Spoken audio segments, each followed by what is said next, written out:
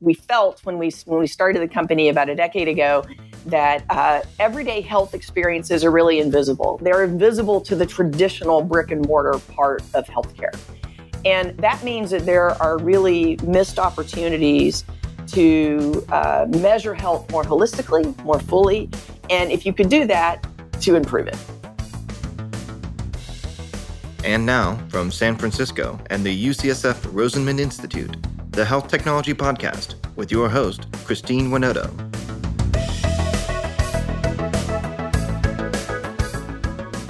As healthcare moves away from its traditional brick-and-mortar roots, experts are redefining how they measure and improve health.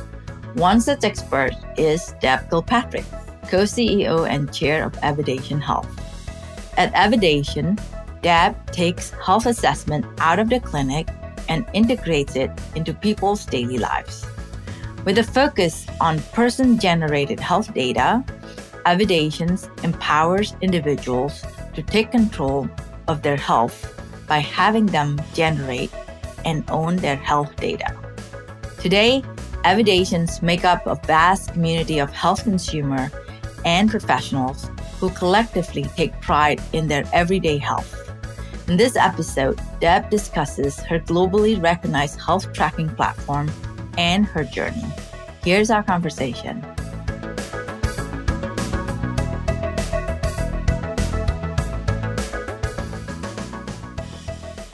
Welcome, Deb. Thanks for joining me today. Thank you, Christine. It's great to be here. It's been so exciting for me. As mentioned earlier, I've been hearing a lot about you and know of you for many, many years. And it's so great to finally have you in our podcast. Oh, it's we're in the Mutual Admiration Club then. I admire the Rosenman Institute and what you've built there, Christine, and was very excited to learn there's a companion podcast. I always like to start with your journey, your personal journey, because I think it shows a lot about your passion, your challenges, the choices that you make, the path in life that take you where you are. If you can start from there, that would be great. Sure. So as my longtime friends and colleagues know, I grew up in the rural South, the daughter of a high school football coach. And I like to start my story there because so much of my leadership style, in some ways is based on growing up around my father and watching him do that. I always was very good at science and math. Always knew that I wanted to be an engineer, and I was very fortunate that I grew up 2 hours south of Atlanta, and more specifically 2 hours south of the largest engineering program in the country at Georgia Tech. And so I went there for my undergrad in engineering science and mechanics, which in a lot of cases is called engineering physics. It's a perfect undergraduate degree if you want to go to graduate school, which I always knew that I would do. I did take a little bit of a 2-year break after undergrad and my PhD to work on the F-22 Raptor program. And it was in the late 1980s. It was the tail end of the Cold War, and there were 5 supercomputers called the Cray in the world, and I got to work on one of them. And so it was an extremely intense 2-year period working on that program, but it taught me a lot about how to think and how to deal with complexity and how to be an engineer.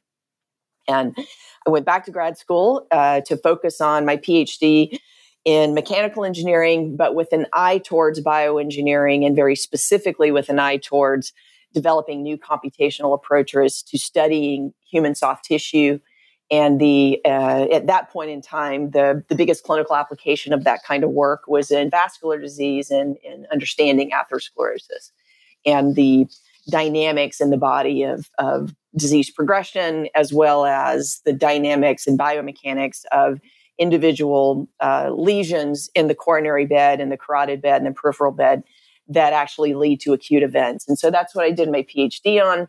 And then I had this incredible opportunity, which is not that normal and usual, I recognize, for PhD students to go to industry and be able to directly bring their PhD work and apply it immediately into industry R&D. And so I landed at Guidant Corporation here in the Bay Area. in the late 1980s, mid to late 1980s. They had been spun out of Eli Lilly as a collection of companies focused on cardiac and vascular disease in the med tech sector. And I was just incredibly excited to be able to develop new ways of modeling and developing computational techniques for studying implant behavior and the interactions between coronary stents in particular and different disease states inside the vascular tree in the body. And so that's the short answer, I guess, of how I got from rural Georgia to Silicon Valley. And the rest is a little bit of history. I thought it was interesting that your transition from doing something in the defense world and go to the healthcare world. Yes. Did you see something when you were in that journey that you said, you know what, I don't want to be doing defense for the next 5 years of my life for my PhD? I was always very interested in the application of engineering principles to human movement. And biomechanics was a field that I understood existed. And by the time I finished my work at Pratt & Whitney on the Raptor program in 1991, there were, I think, just a handful of major bioengineering graduate programs, biomechanical engineering graduate programs in the United States of any real size. And Georgia Tech was one of those. So it was very, very easy for me to, sort of turn back around and go back to Georgia from Florida and go back on campus and return to where I'd done my undergrad, but focus more in computational and experimental computational techniques for studying multi-phase materials with an application towards soft tissue. So that was my entry into sort of the application of engineering to the human body, which I had been interested in really as long as I can remember. Yeah. So when you joined the industry from your PhD, you're doing a lot of the research, the science, the engineering, and you transitioned more towards the business. And I think many people have done that route.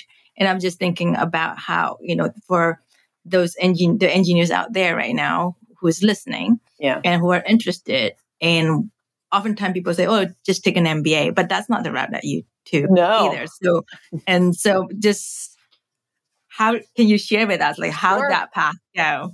Well, the truth, Christine, is that I never envisioned myself doing anything other than R&D. And I really never had an inkling in my head for this first several years after my graduate work that I would end up in general management, much less as a CEO or general executive. And I think the reason why is because I really love R&D. I've always loved it. I always knew I wanted to do it. And at some point along the way, in the latter part of my career at Guidant Corporation, when we were, in the last few years before we were acquired by Boston Scientific in 2006, I was one of the directors of the team in a group, part of the company we called New Ventures. And New Ventures was sort of chartered with creating, what's next, really, what was going to be next in the product portfolio, both from the standpoint of fundamental R&D, IP development, but also working with the venture arm of Guidant to sort of make decisions about how to do R&D both on and off the balance sheet. And that was where I really began to exercise the other part of my brain around strategy, planning, management of teams. And at some point, Christine, I really realized that maybe I wasn't the best person to be doing the inventing, but that I would be a better person to do some of the commercialization. And it was that clear in my head when I sort of began to make that decision and ended up moving over to doing sales and marketing and doing more general management. And that sort of led at some point to me saying yes to being a CEO. Yeah. But I don't have an MBA. You're right. I mean, that's, sometimes people think that's the easiest route to get there. But what I'm trying to say is not the only route. Right. And I think oftentimes you hear scientists and engineers, I feel like I'm being boxed into the role where I am. Yeah, I want to get out. And I think another thing, there's always opportunity, but sometimes you need to find it. And do you think being in a larger company, there's a lot more choices where you can grow into? Yes. This podcast is sponsored by Brown Rudnick's Global Life Sciences Group, a team of legal professionals that help life science companies, lenders, and investors around the world turn good science into good business. Learn more at brownrudnick.com. This podcast is also sponsored by Canon Quality Group. Canon Quality Group has been helping medtech startups set up quality management systems for over 10 years. If you're unsure when to get started with quality management in your startup, turn to the experts at canonqualitygroup.com. I think that the corporate experience for me was no question, it was a driver of what happened in my career with regard to moving into general management. I had so much, I had a really big sort of palette to paint with, I guess you could say, inside a Fortune 500 medtech company. And Guidant in particular was extremely encouraging of their leadership at many different levels to have sort of these rotational opportunities, rotational experiences, to really develop more holistic leadership in all parts of the company. And I think I really drew something. I really took that to heart, and I took it to. I took advantage of that opportunity to really test these other parts of my brain and these other parts of sort of my business muscle, and it challenged me, no question, because I had never, I didn't know how to read a P&L. I didn't know. I mean, I was really good at math, because of all my degrees in engineering. But learning how to develop those muscles, just like going to a gym, you just start going, and eventually you kind of figure it out, and you learn if you're good at it or not. And I learned that I was pretty good at it.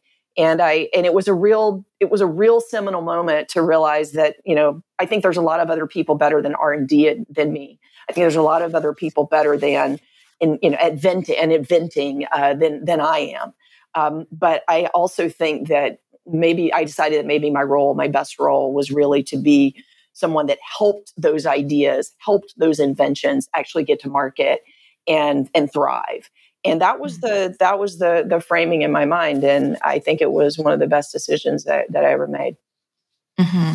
And so from being in a large corporation and you do jump into a startup role, and how has that changed your perspective and what experience that you brought in to the startups? Yeah, I think for me, starting out so early in my career at these very large corporations, because Pratt & Whitney was part of United Technologies when I was in the aerospace industry. It's like enormous corporation, and then being at Guidant Corporation, which is of course much smaller, but large in the med tech sector. I really learned when I went to smaller companies, when I went to startups. I learned that I saw everything that was possible inside a corporation, and you could selectively scale that down and take what was needed at a given stage of a smaller company to use it. And that's why I often mentor graduate students in particular who want to go to an industry. Going to a startup is great right out of grad school if you want to do that. I don't want to discourage that, but you don't know what you don't know.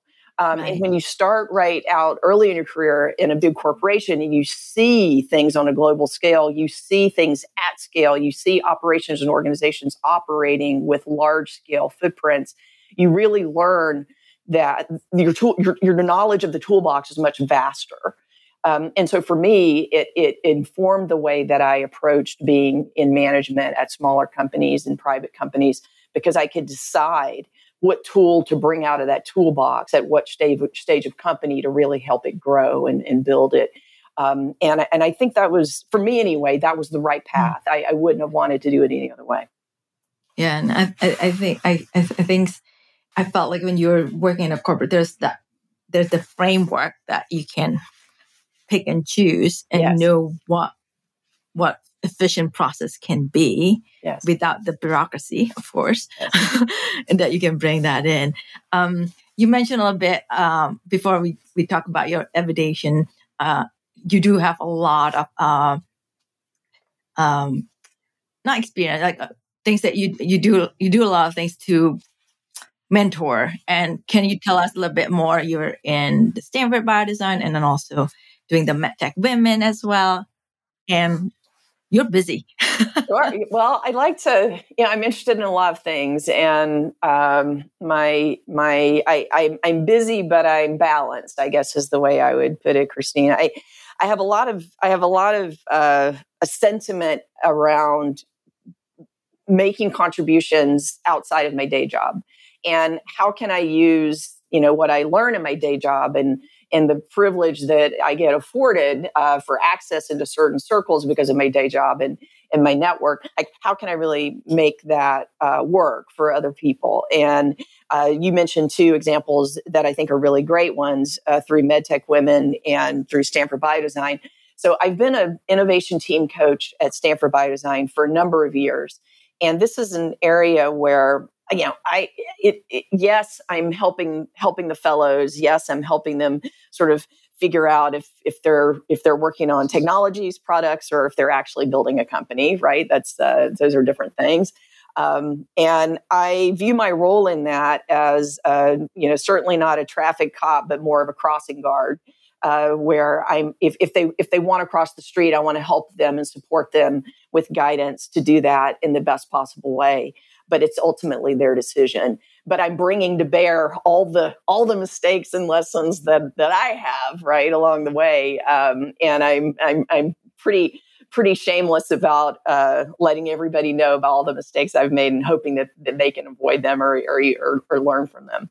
I think MedTech Women is a bit different. MedTech Women was about when Amy Ramundo and I and our colleagues came together in about over 10 years ago now to start that. It was really about trying to find a way to put a spotlight on what we saw as 50% of the voices of experts in the medtech sector who weren't on the podium. And could we create a podium to make sure that their voices were heard, not because there wasn't a business reason. There was a clear business reason here, right? It wasn't just the right thing to do. There was a clear business reason here. And if you consider the fact that we're all in the medtech sector, we're all in the healthcare sector because hopefully we want to impact patient care for the betterment of the patients, so the individuals and ourselves as patients in the system at different points in our lives, then of course we want the best experts. We want all the experts on the podium. We want all the conversation to be involving all the best people and all the best brains and all the best experiences and all the best minds. And we simply didn't think that was happening. And it didn't take a rocket science, 10, 15 years to go look around and realize that really wasn't happening. And so instead of just complaining about it, we said, well, why don't we try and create a podium for that ourselves and put a spotlight on this. And if it works, it works. And great, we were right. And if it doesn't work, then fine, no harm, no foul, right? Well, it worked. And it has been a really successful last decade of MedTech Women and the MedTech Vision Conference. And now there's many, many events all year round. And we have incredible sponsors and partners in the MedTech ecosystem. And so it's kind of grown way beyond in many ways what Amy and I were sort of originally envisioning. But I think that just points to the need that was there, to do this. And from a mentorship standpoint, that's just I think that's intrinsic to what we're doing, right? Like every bit of networking, every bit of fireside chat, every bit of podium presence that occurs as part of MedTech Women events or the MedTech Vision Conference every year in the fall. To me, that's a form of mentoring. That's a form of giving back. That's a form of contributing that really feeds that part of me that I think is really important. Yeah. You did mention, I like that along the way, you do a lot of the work on your day job, but then you leverage that to giving back. I think that's just a lot in a lot of the things that you do. I just want to shifting gear because I want to make sure that we cover a bit about your work at Evidation. Sure. And I think it's really exciting. Maybe if you can share with us, what does Evidation do? What are you trying to address with the technology you develop? Sure. Yes, I love to talk about Evidation. Thank you for asking, Christine. So at Evidation, our mission is to create new ways to measure and improve health in everyday life. And we do that across a wide variety of therapeutic areas. And the reason that we do this is because we felt when we started the company about a decade ago that everyday health experiences are really invisible. They're invisible to the traditional brick and mortar part of healthcare. And that means that there are really missed opportunities to measure health more holistically, more fully. And if you could do that, to improve it based on those measurements. And so at Evidation, our secret sauce really involves leveraging a form of health data called person-generated health data, PGHD, and refining that PGHD into new measures of health in the context of the daily life of a person, not when they're in the doctor, not when they're in the clinic, but outside those clinic walls, right? And the reason that we do this with regard to person-generated health data is because that is the form of data that is directly generated by the person, owned by the individual, and can be permissioned directly by the individual. And when we started the company, we believed that focusing on that and developing a tech platform around ingestion, refinement, and leveraging of data that a person could generate and own in the context of health was a very, very scalable way of building out this ecosystem. And over time, of course, we can permission many more types of health data as individuals, right? Like the data is being freed from the EHR. The data is being freed from the brick and mortar parts of healthcare that we didn't used to have as much access to. And so that's the sort of bet that we made, that ultimately a person would be able to generate health data in the context of daily life, and they would ultimately be able to access and permission data from the system so that their health and, again, of ultimately cohorts, populations' health could be more holistically measured. Back to from the very beginning of Evidation Health, when the idea is like generating all this data, did you envision it so that this is something that data that can be leveraged working with different organizations to improve the health of patient? Or is this something that, this is a different way of trying to, maybe we can leverage the data that you have? So we really always envisioned the business model as being two-sided. That on one side of Evidation's tech platform are individuals and their permission data. On the other side of our tech platform are global healthcare companies and enterprises that are sponsoring various use cases that rely on the refinement of that PGHD that's being generated and permissioned by those connected individuals on the first side of the platform. And the use cases, as you can imagine, they span a wide spectrum from very large scale longitudinal registries across the country, as well as sort of health programs that are going on for, in some cases, for many years, that interact with people and that person-generated health data to not only measure individual health, but use those measurements as a way to improve individual health and be able to do that, in fairly large populations. And so the monetization business model is from the enterprise side.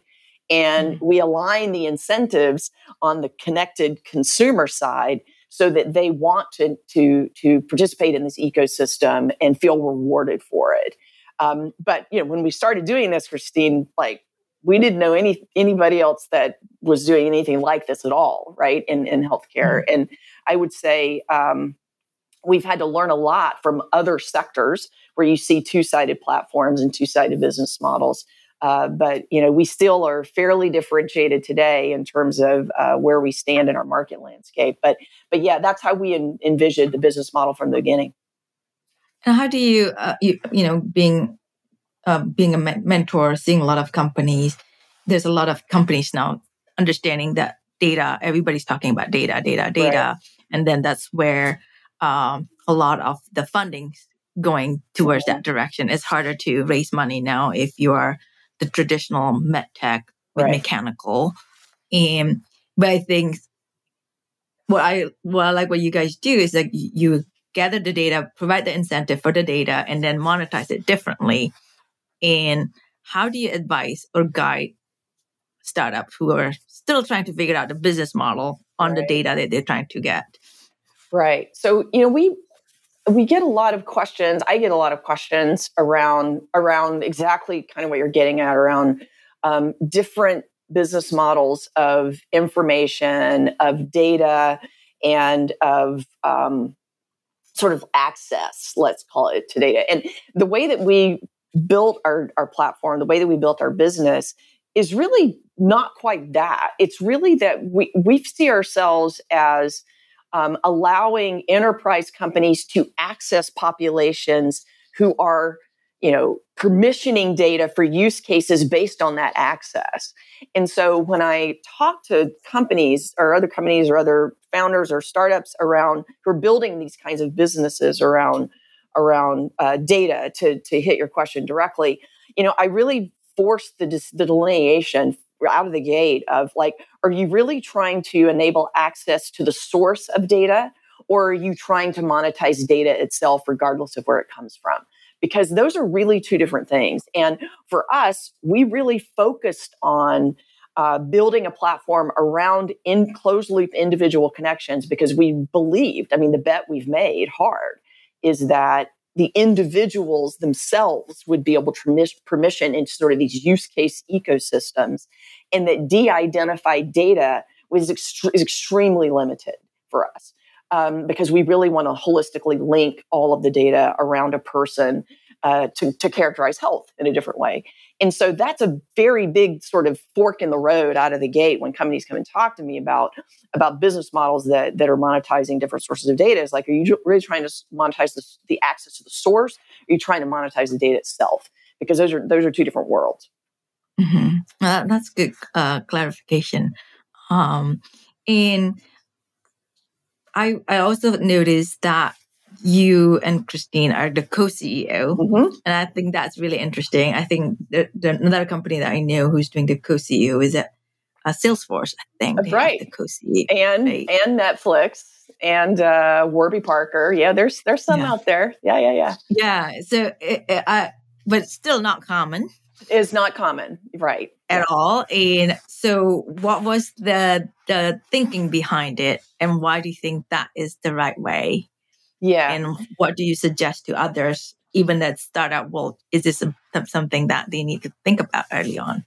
So, let's start with the business need. When Christine and I met in 2014, we were introduced by someone who was a venture capitalist that we both knew, Rowan Chapman, who at the time was at GE Ventures. And Rowan knew that Christine's background was from the tech sector, right? And she started her career at Microsoft Xbox.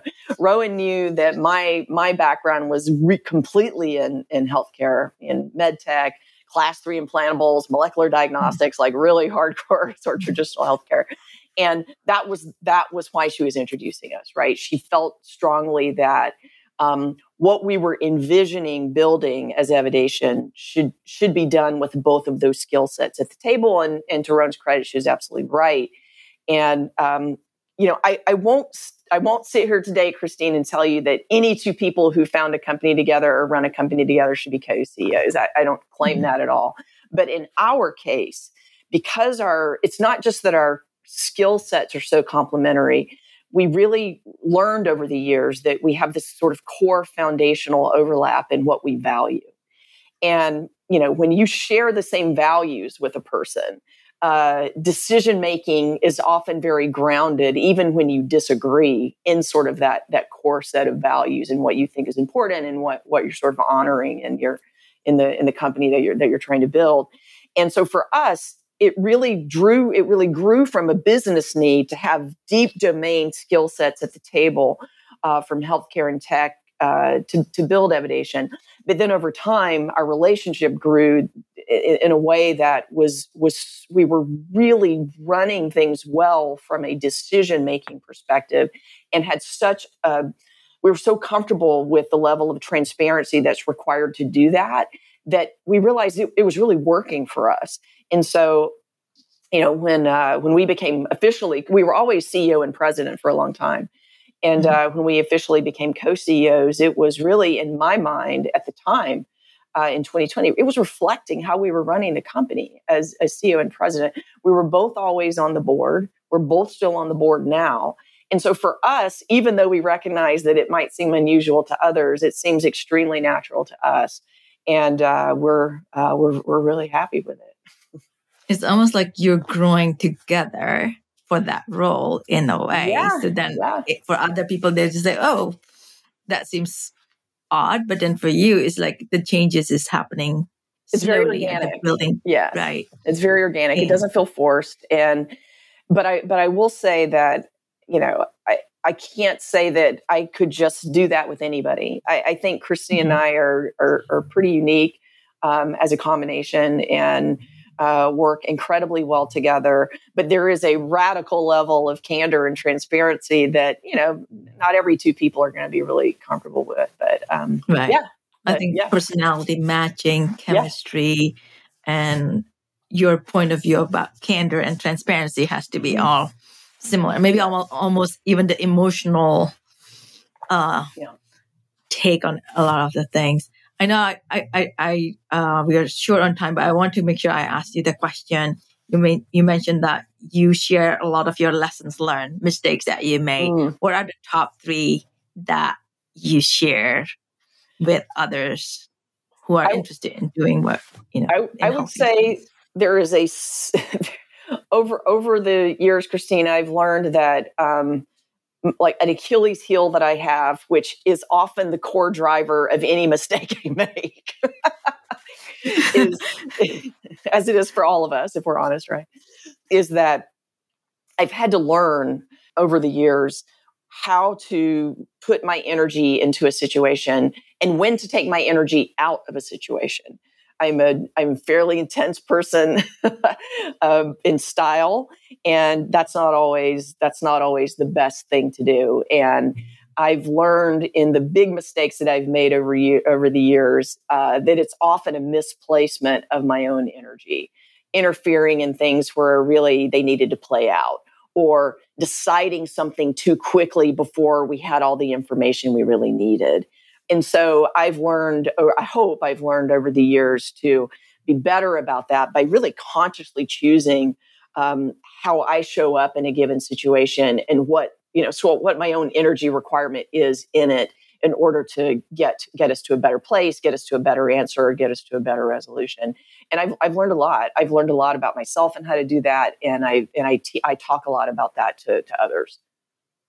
Do you have a concrete example that you're saying that you're directing your energy not quite allocated the right way? An easy example, like simple example, sort of tactical day to day is, if I'm running an executive team meeting and I have 2 or 3 executives that are really on different sides of an issue, and I have an opinion in that moment, exactly what the answer should be, exactly who I side with, but I will often choose to just not do that, and facilitate an interaction between them that surfaces all of the key underlying intentions and assumptions.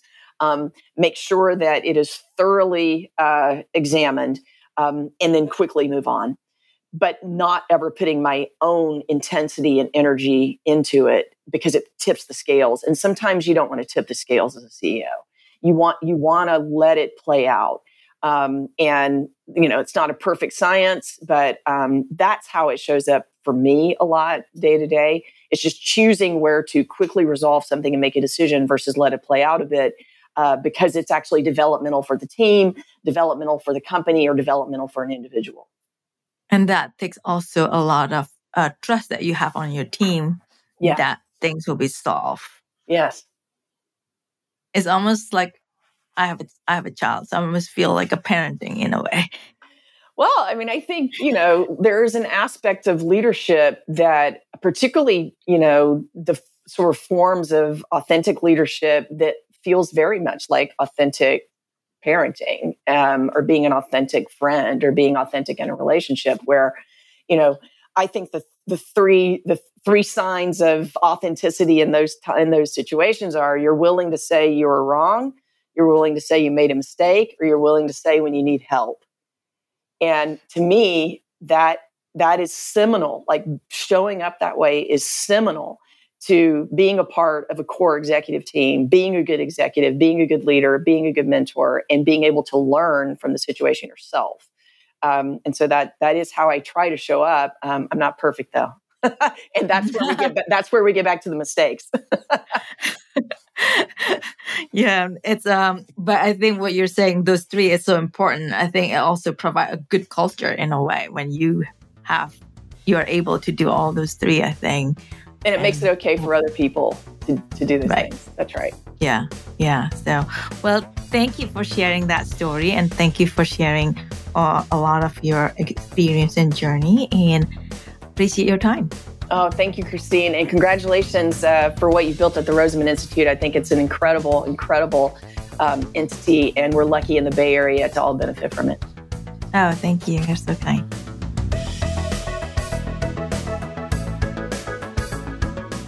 Thank you for listening to another episode of the Health Technology Podcast. We want to thank our executive producer, Herminio Neto, and our podcast engineer, Andrew Rojek.